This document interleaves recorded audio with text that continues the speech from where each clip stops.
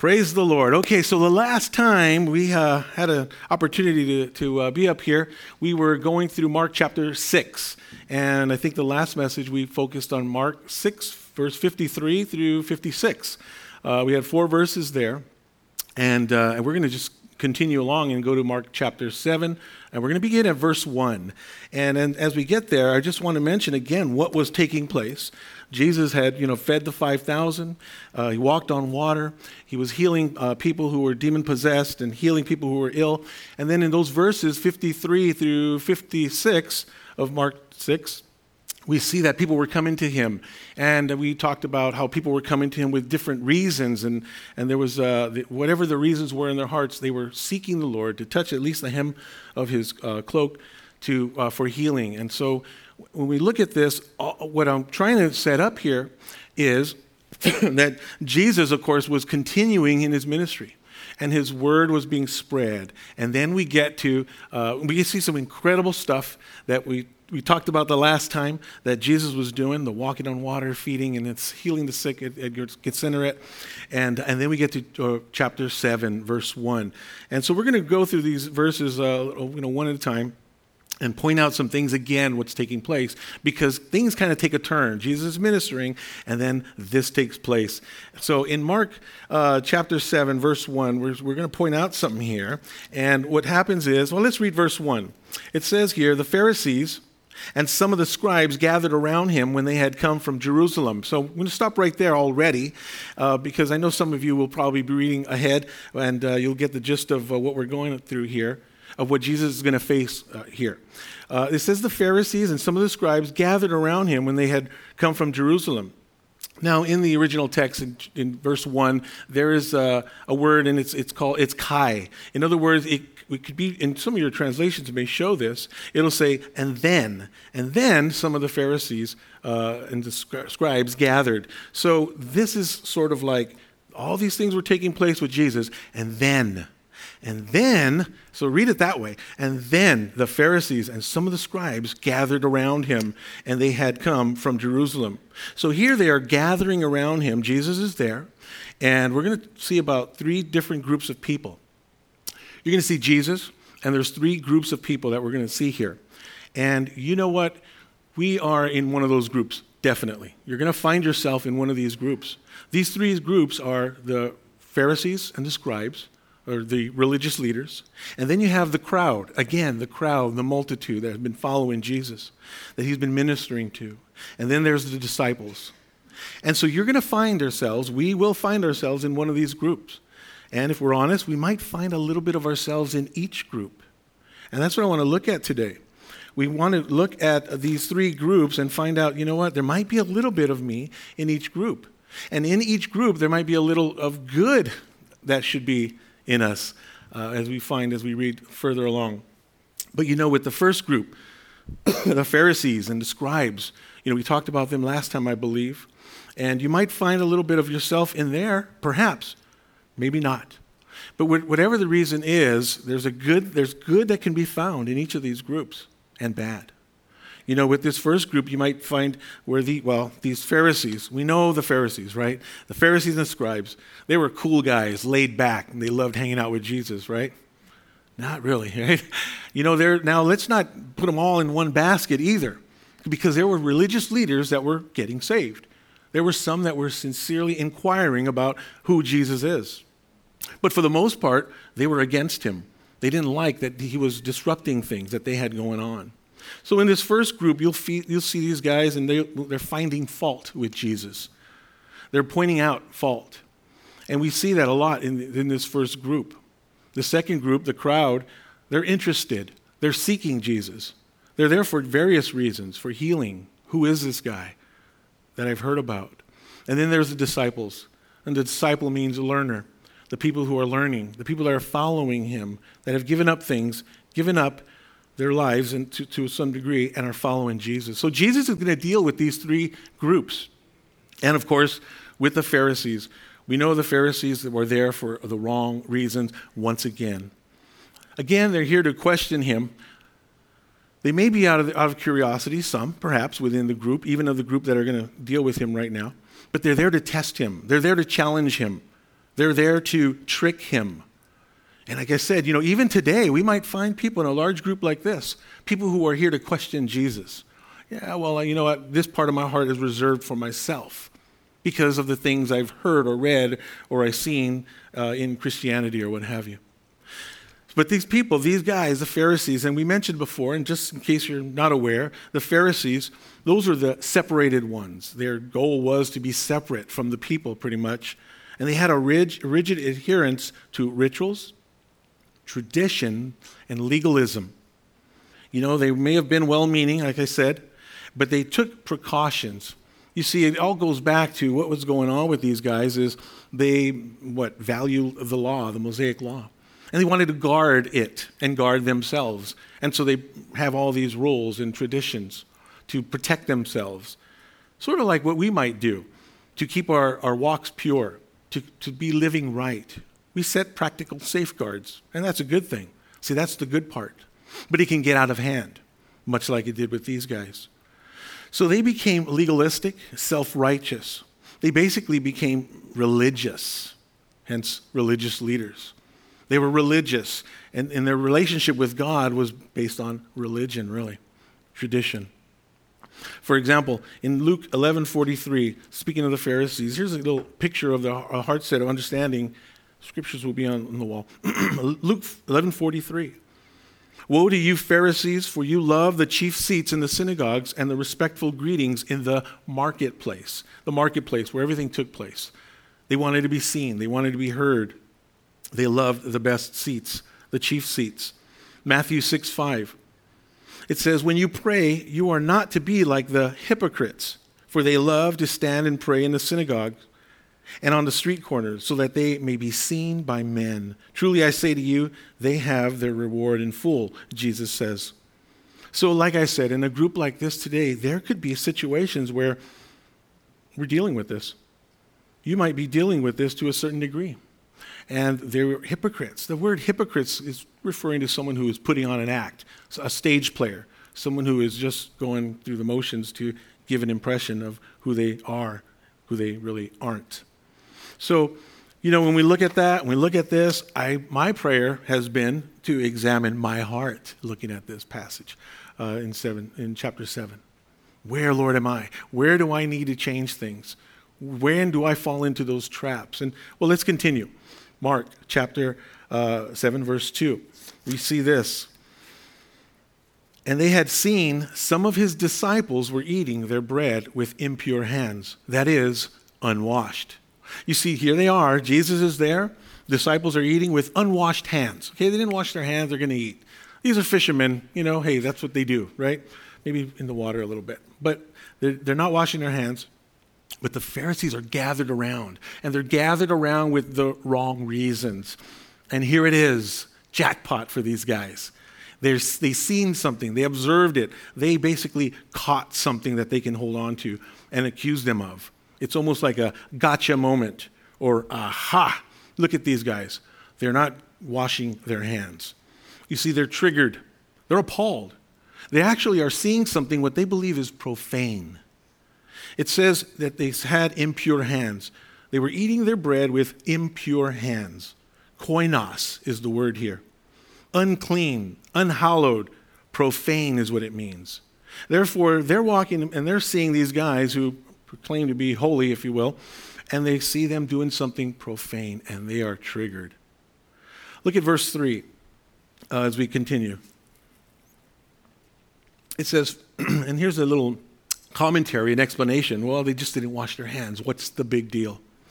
For the Pharisees and all the Jews do not eat unless they carefully wash their hands, thus observing the tradition of the elders. And when they come from the marketplace, they do not eat unless they cleanse themselves, and there are many other things which they have received in order to observe, such as the washing of cups and pitchers and copper pots. Now remember, this is the marketplace. This is village life taking place. This is where all the people gather for various reasons. You have people who are day laborers. They're there looking for work. You have children playing, adults gathering throughout the day and talking throughout the day. And there's sick people being brought out looking for healing and help. And then you have all this going on, village community things going on. And along come who? The Pharisees with their flowing robes. With their flowing robes, they pass among the people, and it's like, whoa, their Pharisees are coming by. And they have their phylacteries, which are the leather boxes up on the head with all the scripture, and they have it on their arms as well, wrapped with the leather straps. And then what a scene that is. Jesus is there, and the guys are eating with unclean hands, and to them they see unclean hands, and they're triggered. It's profane. How can they be doing this? Because they were violating the traditions of the elders. They were violating some ritualistic rules and guidelines here. And so they also had other things, as it says, copper pots and how they would clean things and do certain things. And the Pharisees and the scribes asked him, why do your disciples not walk according to the tradition of the elders, but eat their bread with impure hands, with profane hands, with koinos hands? And the word they used here for walk is peripatheo, and it means to make one's way, to regulate life, to conduct life.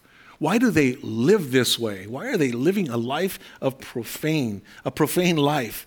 Why are they conducting themselves in such a profane manner and not washing their hands according to the traditions of elders? Now, according to the tradition of elders, the Mosaic law required ceremonial washing of the hands for the priests, for the Levites. And there was no requirement for others.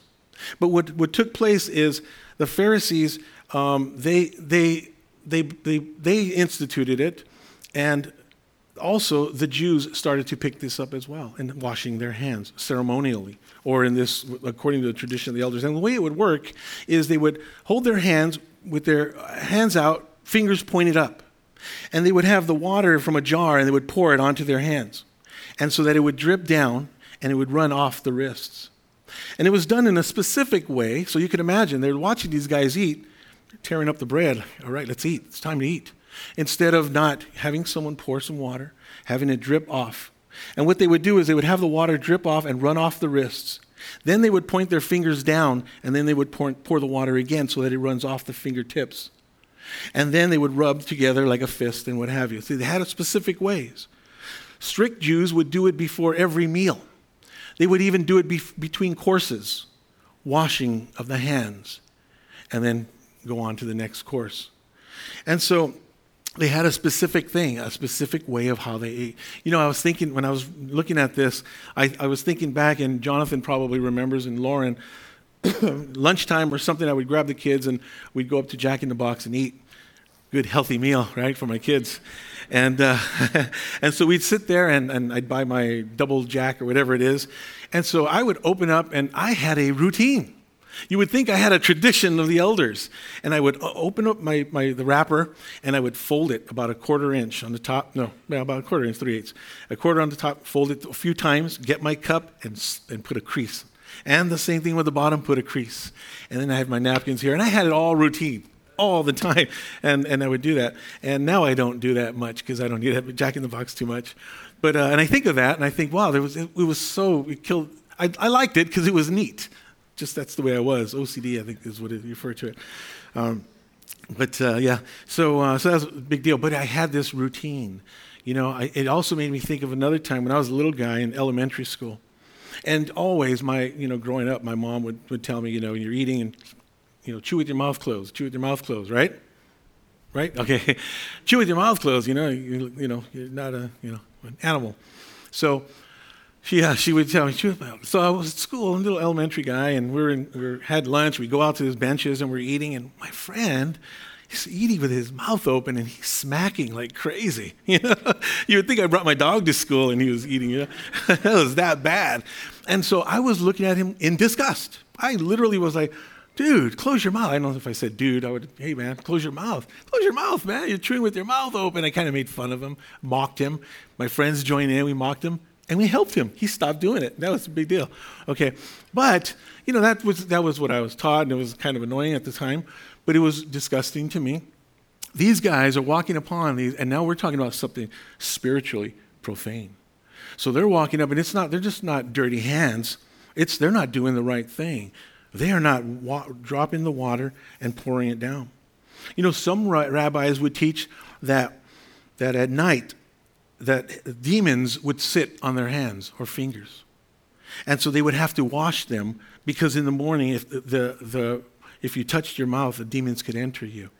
There were some teachings like this so that you could understand, like, wow, okay, now I get it, why they were so appalled. They were believing this. They were holding to this. But the tradition of the elders, to preserve the integrity of the Mosaic law, okay. But it got out of hand, and it broke the spirit of the law. And so as we look at these guys, we can understand to a degree, but then they get a wake-up call. Look at verse 6. It says, Jesus responds, and he says, and he said to them, rightly did Isaiah prophesy of you hypocrites, as it is written from this people's honor, this people honors me with their lips, but their heart is far away from me. Verse 7, but in vain do they worship me, teaching as doctrines the precepts of men, neglecting the commandment of God. You hold to the tradition of men. You see, Jesus lets them have it. Jesus doesn't take the time and let's have a discussion about this. He just goes straight at them because just as perhaps as disgusted as they were about this religious thing, he is about their holding to the tradition of the elders, or the traditions of man. Jesus begins at this point to deal with the heart of the issue, if you will. He refers to them as hypocrites, actors, phonies, pretenders, frauds. So they come in, they're disgusted, they see this profane thing going on, and Jesus turns and lets them have it. It's like a spiritual slap in the face. Better than a slap in the face, it's like a gut shot. Have you ever been hit in the gut? Have you ever been hit in the gut and lose your air and it's like, you think like your life's going to end because you can't breathe, you can't get your air back, you're like, oh, you're crippled pretty much. And so it's like he gives them a gut shot in his response. Rightly, the word here, well, let me read the verse that he's referring to in the Old Testament of Isaiah. It's Isaiah 29, verse 13. And it reads, and the Lord said, because this people draw near with their mouth and honor me with their lips, because this people draw near with their mouth and honor me with their lips, while their hearts are far from me, and their fear of me is a commandment taught by men. Commandment taught by men. Now, listen to how Jesus responds. He says, rightly.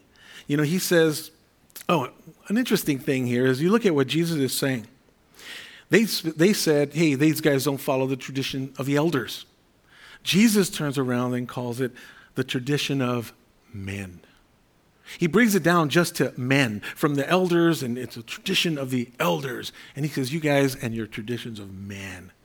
It's interesting, and if you look at it, it jumps out on you at the page. You might want to circle and show that they're referring to his elders. He brings it to the reality of, you're talking about traditions of men. And he says, rightly. And he said to them, rightly did Isaiah prophesy. That word rightly is kalos. And kalos, and it means beautifully, excellently, commendably. So think of how Jesus is saying this, and he refers to them as hypocrites or hypocrites, actors, stage player, a pretender. He says, man, wonderfully, beautifully, commendably did Isaiah prophesy of you pretenders, you frauds. That's how Jesus responds. Wow, now you see the gut shot. You see what he is saying, how he returns it on them. And when we think of this, how sad it would be if that were to be described of us. Think of it as me, putting yourself there. Wow. How would Jesus respond to me, to the behaviors that I have, the way I conduct my Christian walk? So it's something to think about. I was reading in one of the commentaries, a pastor, was a local pastor actually, had once written this, and he says, imagine Jesus referring to things such as this, and he says, they attend church, but their heart is far from me. They read their Bible, but their heart is far from me. They pray eloquently. They contribute money, but their heart is far from me. They do ministry, but their heart is far from me. They love to sing, but their heart is far from me. They talk to others about Jesus, but their hearts are far from me. Now imagine the Lord, that commentary about us. That is where we don't want to go. And this is why we're looking at this passage today. It's obviously, we're moving on to chapter 7, but we're looking at it in this way, so that, Lord, guard me so that I don't become like this, going through motions, becoming religious, following traditions that are now empty because my heart is far from the Lord. You see, these Pharisees were being blinded by their zeal. Zeal is a good thing for the Lord, to be zealous for the Lord, but it could be a bad thing when our hearts get in the way, in the way that we'll see. Mark chapter 7, verse 9. He says, he was also saying to them, you are experts at setting aside the commandment of God in order to keep your tradition. You're experts. You're skillful. You're skillfully doing something you are rejecting. In the original language, you find that he's saying you are very crafty here. You are skillfully, you are masters at this in rejecting the commandments of God. That's what Jesus is saying. And we can get very crafty in going through the motions and maybe not even know it because of our hearts. So if we look at verse 9, we see something like some sarcasm taking place with this kalos word again. You are experts at setting aside the commandment of God in order to keep your tradition. Could be looked at as you are experts, or some of your translations might say full well, or well, how nicely you do this. You see the sarcasm. Wow, how nicely the way you are setting aside the commandments of God. Or you have a fine way of setting aside the commandments of God. Jesus is speaking to their hearts because their hearts need to be changed. He's not dealing with all the surface level stuff of this tradition stuff. He's going straight to the heart. And he's giving them a spiritual wake-up call, if you will, at this point. Look at verse 10. Verse 10. It says, and he goes on to say this, for Moses said, honor your father and your mother, and he who speaks evil of father or mother is to be put to death. But you say, if a man says to his father or his mother, whatever I have that would help you is Corban. That is to say, given to God, almost like accounted for. You no longer permit him to do anything for his father or his mother. So what's taking place here is he gives them an example. For Moses said, honor your father and mother. We're to honor our fathers, our mothers. And what we're looking at here is when older age, when they need assistance, when they need help.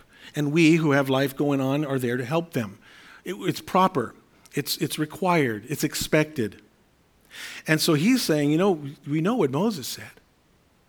But man, with you guys, with your traditions and your things, with this Corban, when you say it's committed to God, now what that meant is it's something that is committed to God and it's permanent for God. In other words, I can't even use it. I can't let you have it. I have property, I have land, or I have money or something. But if I've said, I'm committing it to God, this is Corban. This right here, okay, this is Corban. And then later down the line, my mother or father are falling into poverty or something, and this would help them. But you know what? Wow, I already made a commitment. And based on traditions of the elders, I can't give it to you. I've already committed it. Or I committed it, and only I can have it. I conveniently committed it to the Lord, and I can't share. And so it caused them to violate the commandments of God. So whether they was giving land or funds to the temple, whether it was gifts to the temple, for the parents it was, you're out of luck. Too bad. I've already committed it. And so these things were getting in the way of their lives, of their relationship, with their responsibilities, their spiritual responsibilities, because they're holding to these traditions. It was basically a selfish excuse. In other words, to keep goods, to hold on to things and not have to use them for anybody, even your parents.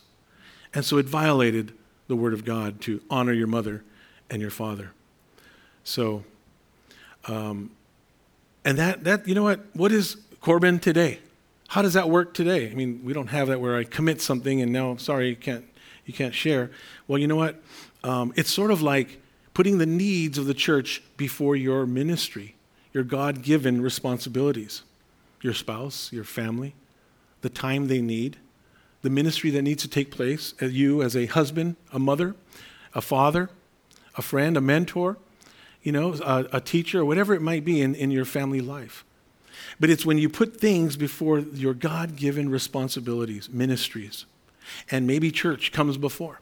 Church should never get in the way with the ministries that you have as a parent, as a mother, a father, a brother, as a believer. Church can get in the way because it could get busy. We can have ministries, we can have all these things, and I got to go, hey honey, I got to go, and we're on and going. And your family is sitting there.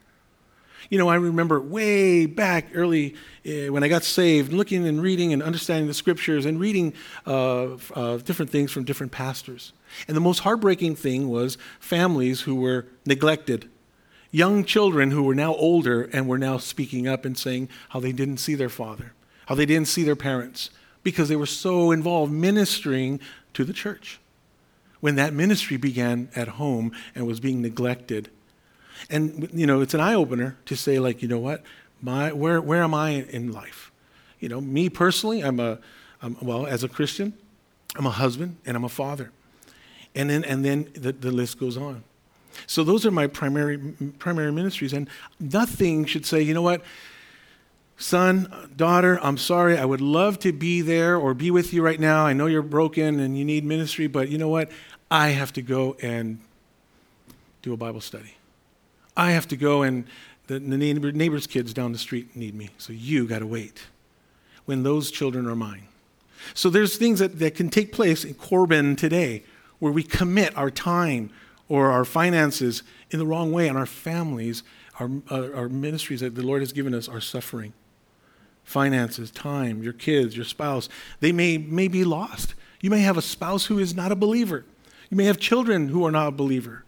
And the time you give them is this, and the time you give your church is like this, when it needs to be where your ministry is. And so Corbin is a horrible thing when we look at what they were doing with this tradition of elders and traditions, and they were neglecting their families or their God-given ministries. So there's devastating results when it comes to something like this, neglecting relationships for ministry. And we'll kind of talk about that in a little bit more. Look at verse 13. Look at verse 13. Now, with this verse right here, it's almost like one that you would want to write in the margin of your Bible, something along the lines of the shooting yourself in the foot verse. Mark 7:13. It says, "Thus invalidating the word of God by your tradition, which you have handed down, and you do many things such as that." So he's referring to the Corbin, and he's showing the example, and he's saying, man, thus invalidating the word of God by your tradition. You see, invalidating, that's powerful right there. Akuroo is the Greek word. Akuroo. It means to render void, to make invalid, cancel, deprive of power. We need the power of the Holy Spirit to minister, to love, to resist the devil. These guys, it says, thus invalidating the word of God by your tradition. They were invalidating, they were making things powerless, the word of God, in the sense of it not being there, and them choosing people to go under the traditions of man. Now imagine the word of God in our lives, there should be power. But imagine invalidating this. No power. Maybe you have no joy. Maybe you have no strength to resist the devil because maybe you've been going about it wrong. Maybe you've been invalidating the word of God, which is your strength, your shield, your power, and you've been invalidating it because you've been doing all these other practical things to avoid and to stay pure, to avoid sin, and not letting it be based on the power of God because we've set up our own tradition, our own practices to avoid sin. And it's getting to a point where it's becoming akuroo. We're invalidating the word of God by going in the wrong direction. invalidating the word of God by your tradition is what he's saying here. They're invalidating it. You see, we trade in relationship for religion at some point if we continue down that path. If we continue down the path of what? Routine, rituals, ceremonial, religious rites, whatever they might be, we begin to invalidate the Word of God. It starts out with a relationship with Christ. But these routines, which are good, go to church, get to Bible study, read devotionals and what have you, but it could become like a routine where you go through the motions. And then we become religious. And we had a relationship, and then it becomes a religious going through the motions. That zeal that we have for the Lord can turn into religion, bondage, into legalism. 2 Timothy 3:5 says something about denying the power of God. Referring to this in the context is pretty radical, where we don't want to get. Having the appearance of godliness but denying its power. Avoid such people. God forbid getting to that point where we're now just operating on our own willpower instead of the power of the Holy Spirit. Turning our walks into tradition or religion, we need to be careful. We need to guard our hearts. And that's the matter that Jesus is about to address, the heart. Because with our hearts can fool us, trick us into traditions, into routines, into going through the motions. We could start out with great intentions, but then it can lead to legalism, really. It can lead to legalism, canned prayers that are just empty of the Spirit of God, and just words. You could look at it as diligent church attendance, which is important. But then that could be your justification of, I'm doing my thing. You know? I mean, there's certain religions that you feel as though you go and you make a good confession and you live your life and you go back and make sure you get another good confession. And there's a lot of horrible things going on until that next confession. And so when we look at this, it's all based on religion. Practices. Religion is man's attempt to reach God. That's what religion is. It's a relationship is what we want, is being with the Lord, having an actual relationship. So going through the motions, we have to be careful. You know, practical safeguards, you know, they are good for us. We need practical safeguards. There are certain things that certain people do that others don't because they don't have to, but they feel that it helps them. Well, good for them that they're doing what they need to avoid sin. But we can't get to a point where, let's say I have a practice and I don't do A, B, and C for whatever reason because I don't want to be led in that temptation. And now I go through life and it works for me. Well, praise the Lord, right? Praise the Lord. But now I look around and I see some other guys and they don't do A, B, and C. And I can become very critical because after all, that works. And after all, should we even really be doing that? I don't. And I don't think you should or you should. And now I'm becoming legalistic and I'm expecting everybody to live their lives the way I do with the same safeguards that I've placed in my life. My traditions should be your traditions. And if I don't see it, I'm appalled. And now I become religious. And I have to realize that there's a little pride element there thinking, hey, you should be doing this too. This is something that I do. It can create a self-righteousness. We got to guard ourselves from going through the motions. That is very important because the Pharisees were self-righteous at this point, and they were going through a lot of motions, all these traditions and what have you.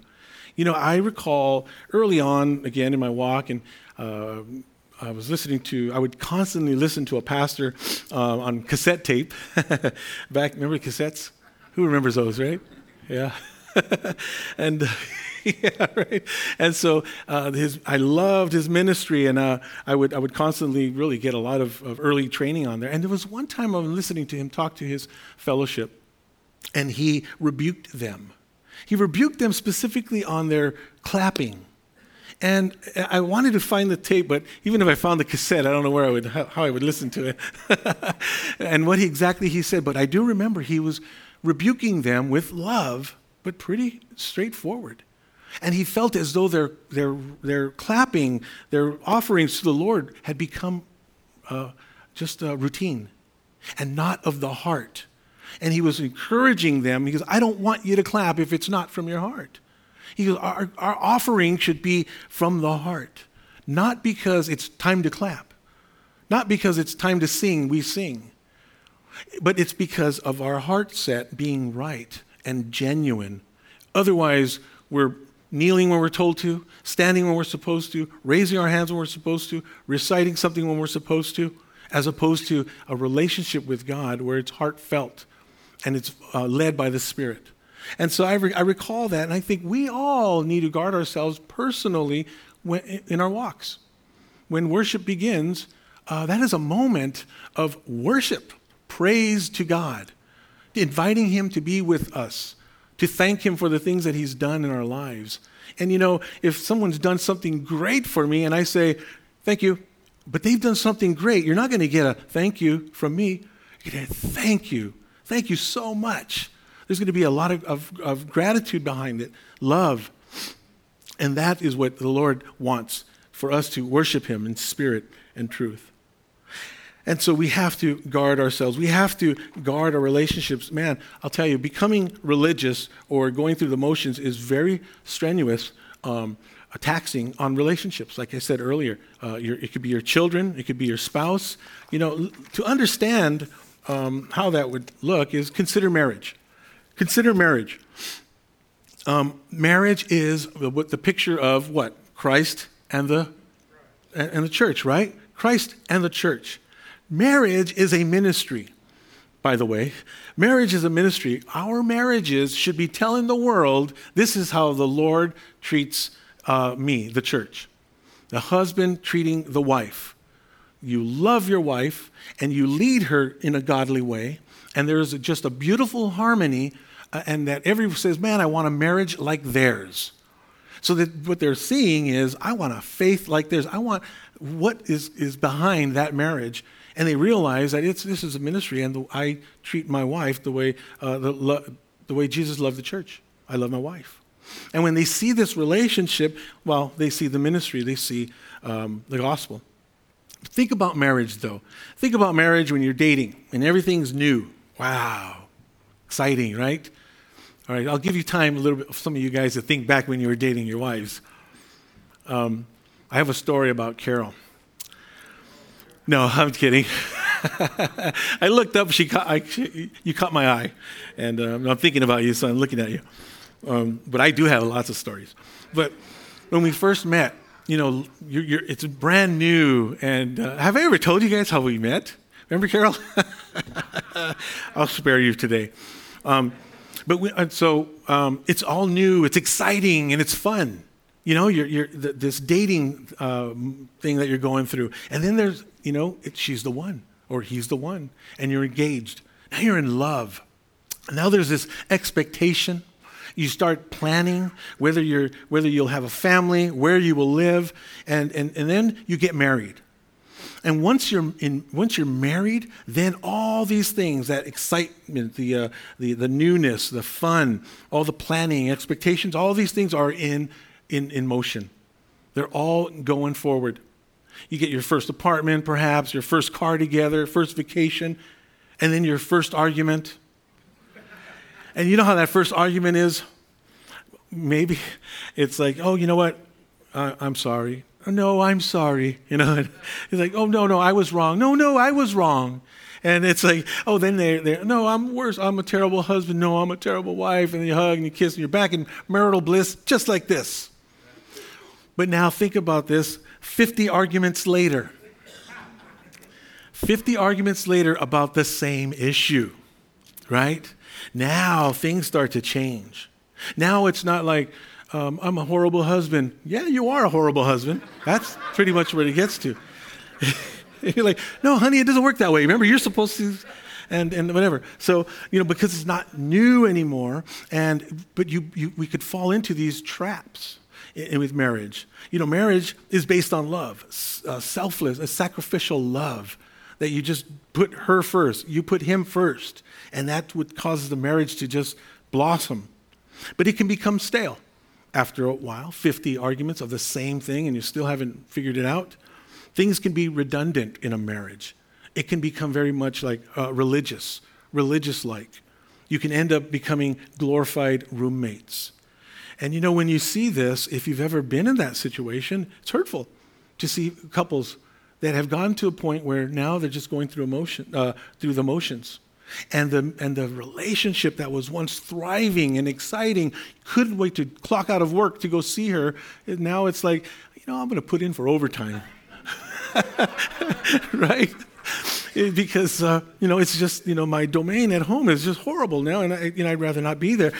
Well, our marriages, when you look at a marriage, which is Christ and the church, our relationship with the Lord could get that way the same. When things aren't working out the right way, when we just start to go through routine and emotions, and a marriage going through the motions is very sad. It's very sad because of where it was and where it should be. But there's always hope because we know where it can go with the Lord. When we shake off all the pride, when we shake off all the things, when we rid all the pride and whatever, and you look to the other one and you're blessing one another and so on. So I use that because the marriage is a good picture to see how something beautiful can just become routine and traditional and just, run of the mill.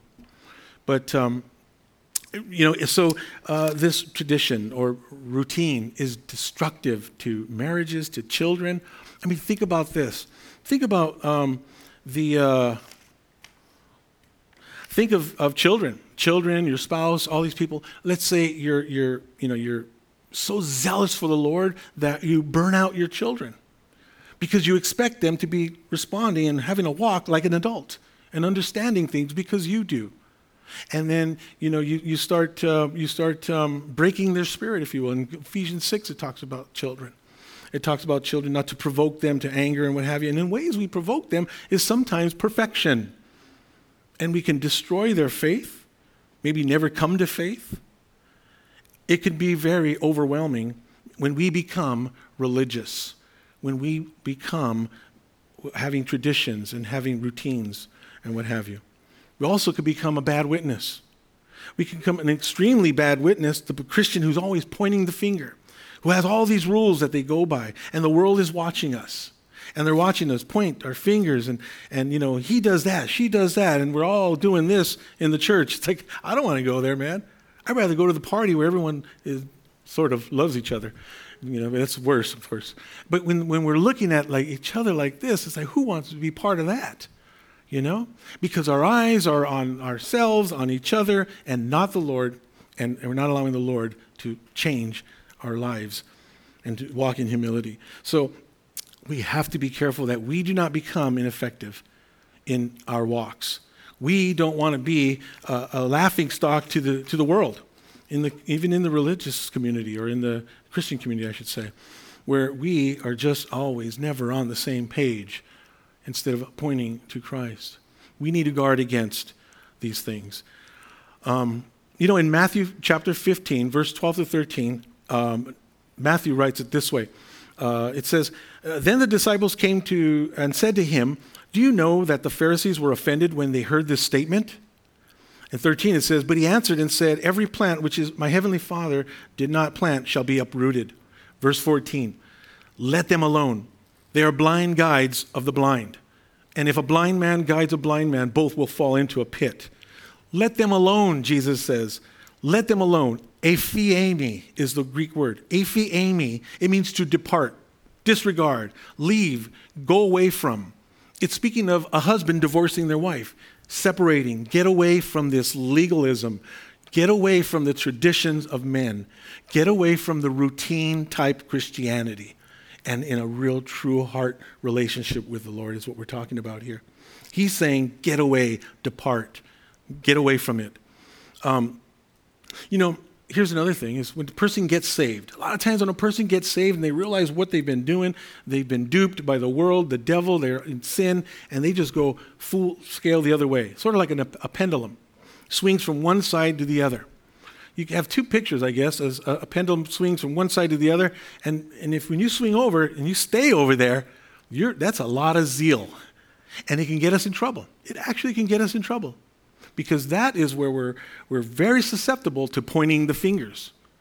I personally, when I got saved, it was a radical transformation. And you know what wouldn't go away and I didn't realize was my profanity was horrible. Right, Carol? It was bad, really bad. And it didn't even dawn on me.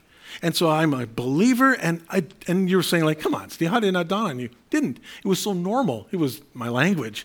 And until it really hit me, and I realized I won't be found guiltless. Man, that changed things. So, but when you first get saved, everything is like, whoa, we shouldn't be doing that, or I shouldn't be doing this, I shouldn't be doing that, I shouldn't be doing this, nor should you, nor should you, nor should you. You should do it the way I do it, because I am full on for the Lord. Because we swung over here and we stayed. Instead of, after a while, you find and you get some maturity in you and you don't do the wrong things. The abacus, is that the thing, this little slide, right? Then there's people that get saved and they get saved, boom. And the next one, and then the next one, and the next thing, and the next thing. And they're gradually, there's a little, not hesitancy, but a little maybe counting the cost, if you will. And there's a good to that. Because they don't go and step on everyone's toes and start pointing the fingers and become a Pharisee when they're not even a Pharisee. They're just excited about salvation. And so we got to find that balance. That the world's not looking at us and thinking we're nuts. They should see that we're nuts for the Lord, but not anything else. When I got saved, I did swing over like the pendulum. And of course, the profanity came a little later, and not a lot later, it was really quick.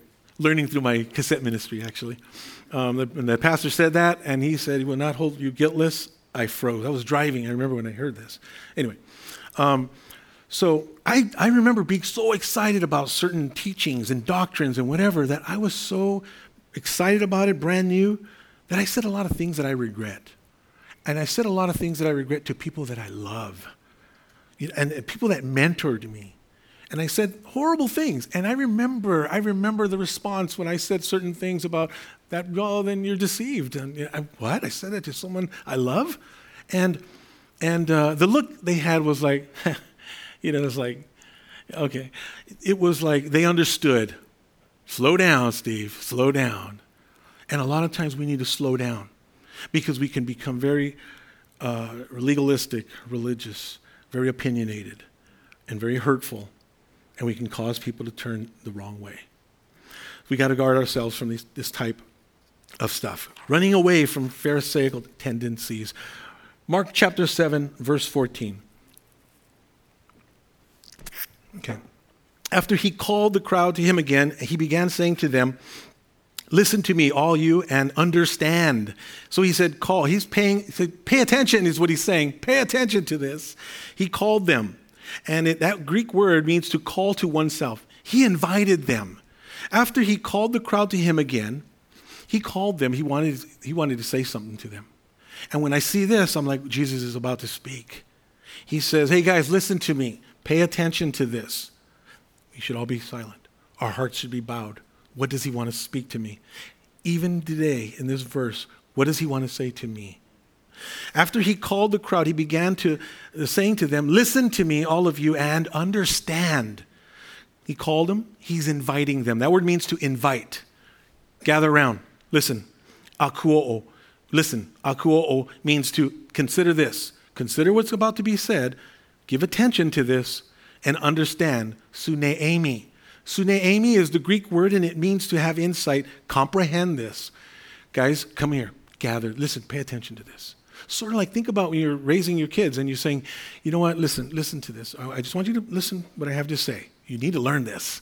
And he is giving them something to learn. He's saying, hey, listen up, because it's also said in a loud voice. Called is rooted in a loud voice in the Greek. In other words, he called them, guys, come here. Listen. Pay attention. Now what's he going to say? He just had interaction with these Pharisees, called them hypocrites. These guys weren't washing their hands properly. And so he's listening up, and he's saying, process this, grasp this. Akuo, listen. Not just hear me, listen. I saw this little meme, I guess. There's this guy and a picture of him, he's sunglasses, kind of cool looking dude. And it says, my wife says, I only have 3 faults. I fish too much, I don't listen, and something else. Not paying attention, not listening. So Jesus wants us to pay attention and listen. Verse 15, there is nothing outside the man which can defile him if it goes into him, but the things which proceed out of the man are what defile the man. If anyone has ears to hear, let him hear. Listen to this. Pay attention to this. Not abiding by these traditions does not spiritually defile you guys. That's what he's saying. Yeah, you didn't do it the way the elders do it and the Jews and washing the hands and, the demons at night, and some people would say demons at night and it might go inside your body. That's not the case, Jesus is saying. But the things which proceed out of the man, that is what defiles the man. Verse 17, when he had left the crowd, now he leaves the crowd. So he had the first group, the Pharisees. The crowd was there, but then he called them back. There's that second group, making sure they understand. And when he left the crowd and entered the house, his disciples questioned him about the parable. So now he's with his disciples. And they questioned him. These learners, these guys want to learn, perhaps. Or perhaps out of respect for the tradition, like, hey, I guess we did wash our hands, right? Are we good? What's the deal here? But they're learners. And the disciples are there, and Jesus says this, and he said to them, are you so lacking in understanding also? Do you not understand that whatever goes into the man from outside cannot defile him? Basic, elementary stuff. It's not this tradition is not what's going to defile you, man. You're way off if you're thinking that. You're walking in some serious religion, some serious traditions, works, motions, or whatever, going through the motions. Verse 19, because it does not go into his heart, but into his stomach, and is eliminated. Thus he declared all foods clean. And he was saying, that which proceeds out of the man, that is what defiles the man. So Jesus just gave an incredible teaching here, speaking of the heart, cardia, which is the thoughts, the feelings, the mind, man's inner being, his nature. Because it's not what goes into the heart, but it's into his stomach, and it's eliminated. And in the Greek, it means, you eat it and then it's pooped out. It's gone. That's what he's saying there. He's saying, look, you eat and that thing's gone, whatever. It's what comes out of the heart. It's what comes out of the man. Contrary to popular belief that people are basically good, Jesus is giving a teaching to showing that, you know what? We're messed up. And we have to guard ourselves. And we need him. A few verses here. Psalm 51 verse 5 says, behold, I was brought forth in iniquity, and in sin did my mother conceive me. Romans 5:12. For you who's taking notes, I'm going to read these off. Therefore, just as sin came into the world through one man, and death through sin, and so death spread to all men because all sinned. In Genesis 8:21, it says the intention of man's heart is evil from his youth. The scriptures are clear that we're messed up. And the Bible even says a child left to himself, shames his mother. So we have to, there's responsibility, but and it starts with recognition that we're messed up and what we need. We need the Lord. Verse 21, Jesus gets to the heart of the matter and says, for from within, out of the heart of man proceed evil thoughts, fornications, thefts, murders, adulteries, deeds of coveting and wickedness, and as well as deceit, sensuality, envy, slander, pride, and foolishness. All of these things proceed from within and defile the man. Now, if I'm sitting here, let's say I'm sitting here and I'm telling you, you know what, man? Here's the odds of what's in your heart. And I say these things, you'll be like, whoa, offended. It's not in my heart. You know what? In a group this size, there's a lot of these things in our hearts. And left to themselves, us left to ourselves without the Lord, we're back into this. We're either back into this or we take it up. We need to watch out. For another day, we'll talk about these individual things, but the pride pride, that selfishness, that self-focus, eyes on ourselves is destructive. And that pertains, I think, to this matter here. When we get our eyes on ourselves and off of Christ. We get him off the Lord because we're on him in the beginning, and then what else can I do to make this better? And next thing you know, you're all worried about what you're doing and how you do it, and you're going through the motions, and you've lost focus with Christ. And the Pharisees, they were self-righteous. They had their eyes on themselves, and they were constantly critical of others. We should be our worst critic. We should recognize our faults. We should know what's going on in our hearts and what we need. And when we look at this list, it's crazy. And you know what? If anybody is here struggling from these things, Jesus is addressing that. Those things are there, and they're there, and they continue when we nurture them, when we put our minds on those things, when we think about these things.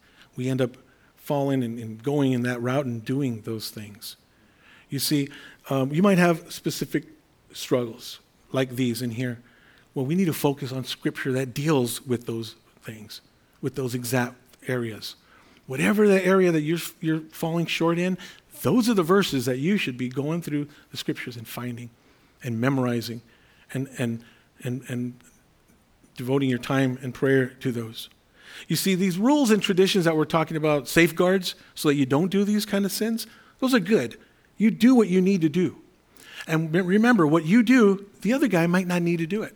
She may not need to do it, but you do.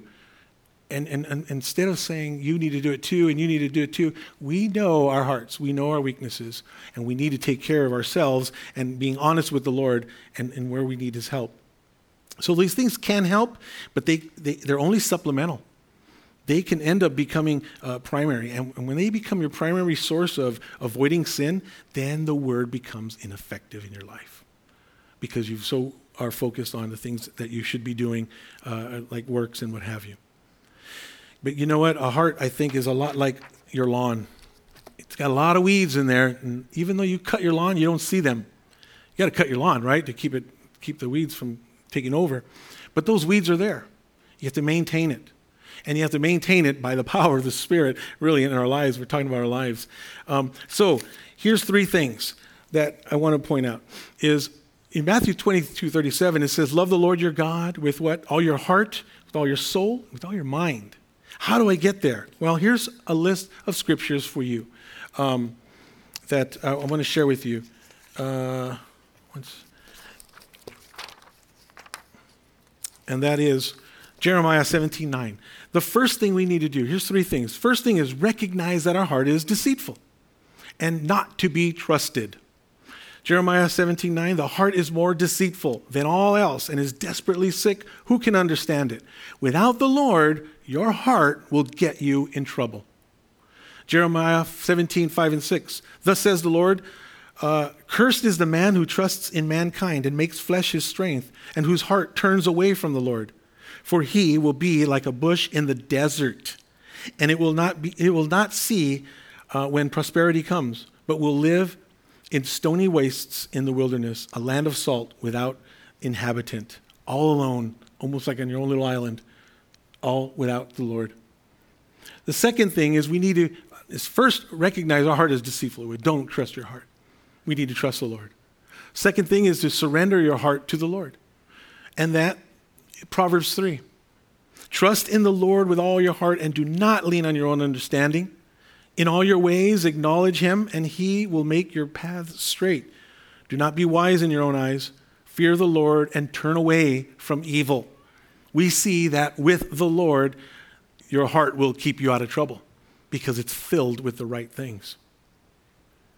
What does surrender look like? Psalm 139, verse 23, search me, O God, and know my heart. Try me and know my thoughts, and see if there's any grievous way in me, and lead me in the way everlasting. Being honest with ourselves, Lord, where do I fail? Where am I fallen short? Romans 12:9 and 10 says, let love be without hypocrisy. Abhor what is evil. Cling to what is good. Be devoted to one another in brotherly love. Give preference to one another in honor. You know that let your love be without hypocrisy. Abhor what is evil. Cling to what is good. Those three things, flipping them around in order. Cling to what is good, the Lord. Number one, the Lord. You will abhor what is evil when you do that.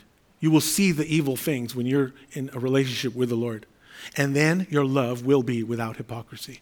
It'll be genuine. It will be real. The third thing is be proactive. Be proactive and don't be distracted by the world. Don't be led by the spiritually blind. But she is really cool and they have their life all together. They don't really follow the Lord, but they're really cool and you're being led by them for whatever reason after seeing what the heart is consisted of. Proverbs 23:19. Listen, my son, be wise and keep your heart on the right path. We need to be proactive. How so? Your word, Psalm 119, verse 105. Your word is a lamp to guide my feet and a light for my path. In verse 11 of 119, I have stored up your word in my heart that I might not sin against you. Stored up is treasured. I've treasured your word in my heart so that I will not sin against you. And that there is key, is to make sure that we're storing up in our heart, treasuring in our heart the word of God. The last two verses I want to share with you. The results of all these things, of these three things, recognizing that our heart is deceitful and just filling our lives with the Lord, recognizing that he is the source of our salvation, not through things that we do. Matthew 6:21, for where your treasure is, there your heart will be also. That same word, treasured, stored, what you've stored in your heart. Where your treasure is your treasure in the scriptures, is your treasure there. Luke 6:45 says, the good man out of the good treasure of his heart brings forth what is good. And the evil man out of the evil treasure brings forth what is evil. For his mouth speaks from that which fills his heart. What do our lives look like right now? What does our marriages look like? What do our relationships in general look like? Well, if it's filled and you've stored up the word in your heart, then you have good treasure in your heart. It brings forth what is good. You have a good marriage. You have good family relationships because you have a good treasure in your heart. Otherwise, the evil treasure will bring forth evil, broken relationships, relationships that can't get reconciled for whatever reason. So, the last verse I'll share with you, and we'll take communion, is where we want to be. Jeremiah 17, verses 7 and 8. Blessed is the man who trusts in the Lord and whose trust is the Lord, for he will be like a tree planted by the water, that extends its roots by a stream and will not fear when heat comes. But its leaves will be green, and it will not be anxious in the year of drought, nor cease to yield fruit. He is the source of our lives, our relationships, by storing up, treasuring in our hearts the Word of God. He is what causes us to be the right example to the world. He is what causes our marriages to flourish, our relationships to grow, our faith to grow. We need to guard ourselves from the things of becoming like the Pharisees, relying on traditions, relying on, well, I do this and I do this every week and I do this. It's great if we're doing things, if our heart is filled with treasure, with His Word, and we're doing it fueled by the Holy Spirit. Amen? Let's pray. Lord, we thank you for today. We thank you for your word. We thank you, Lord, for your love for this world.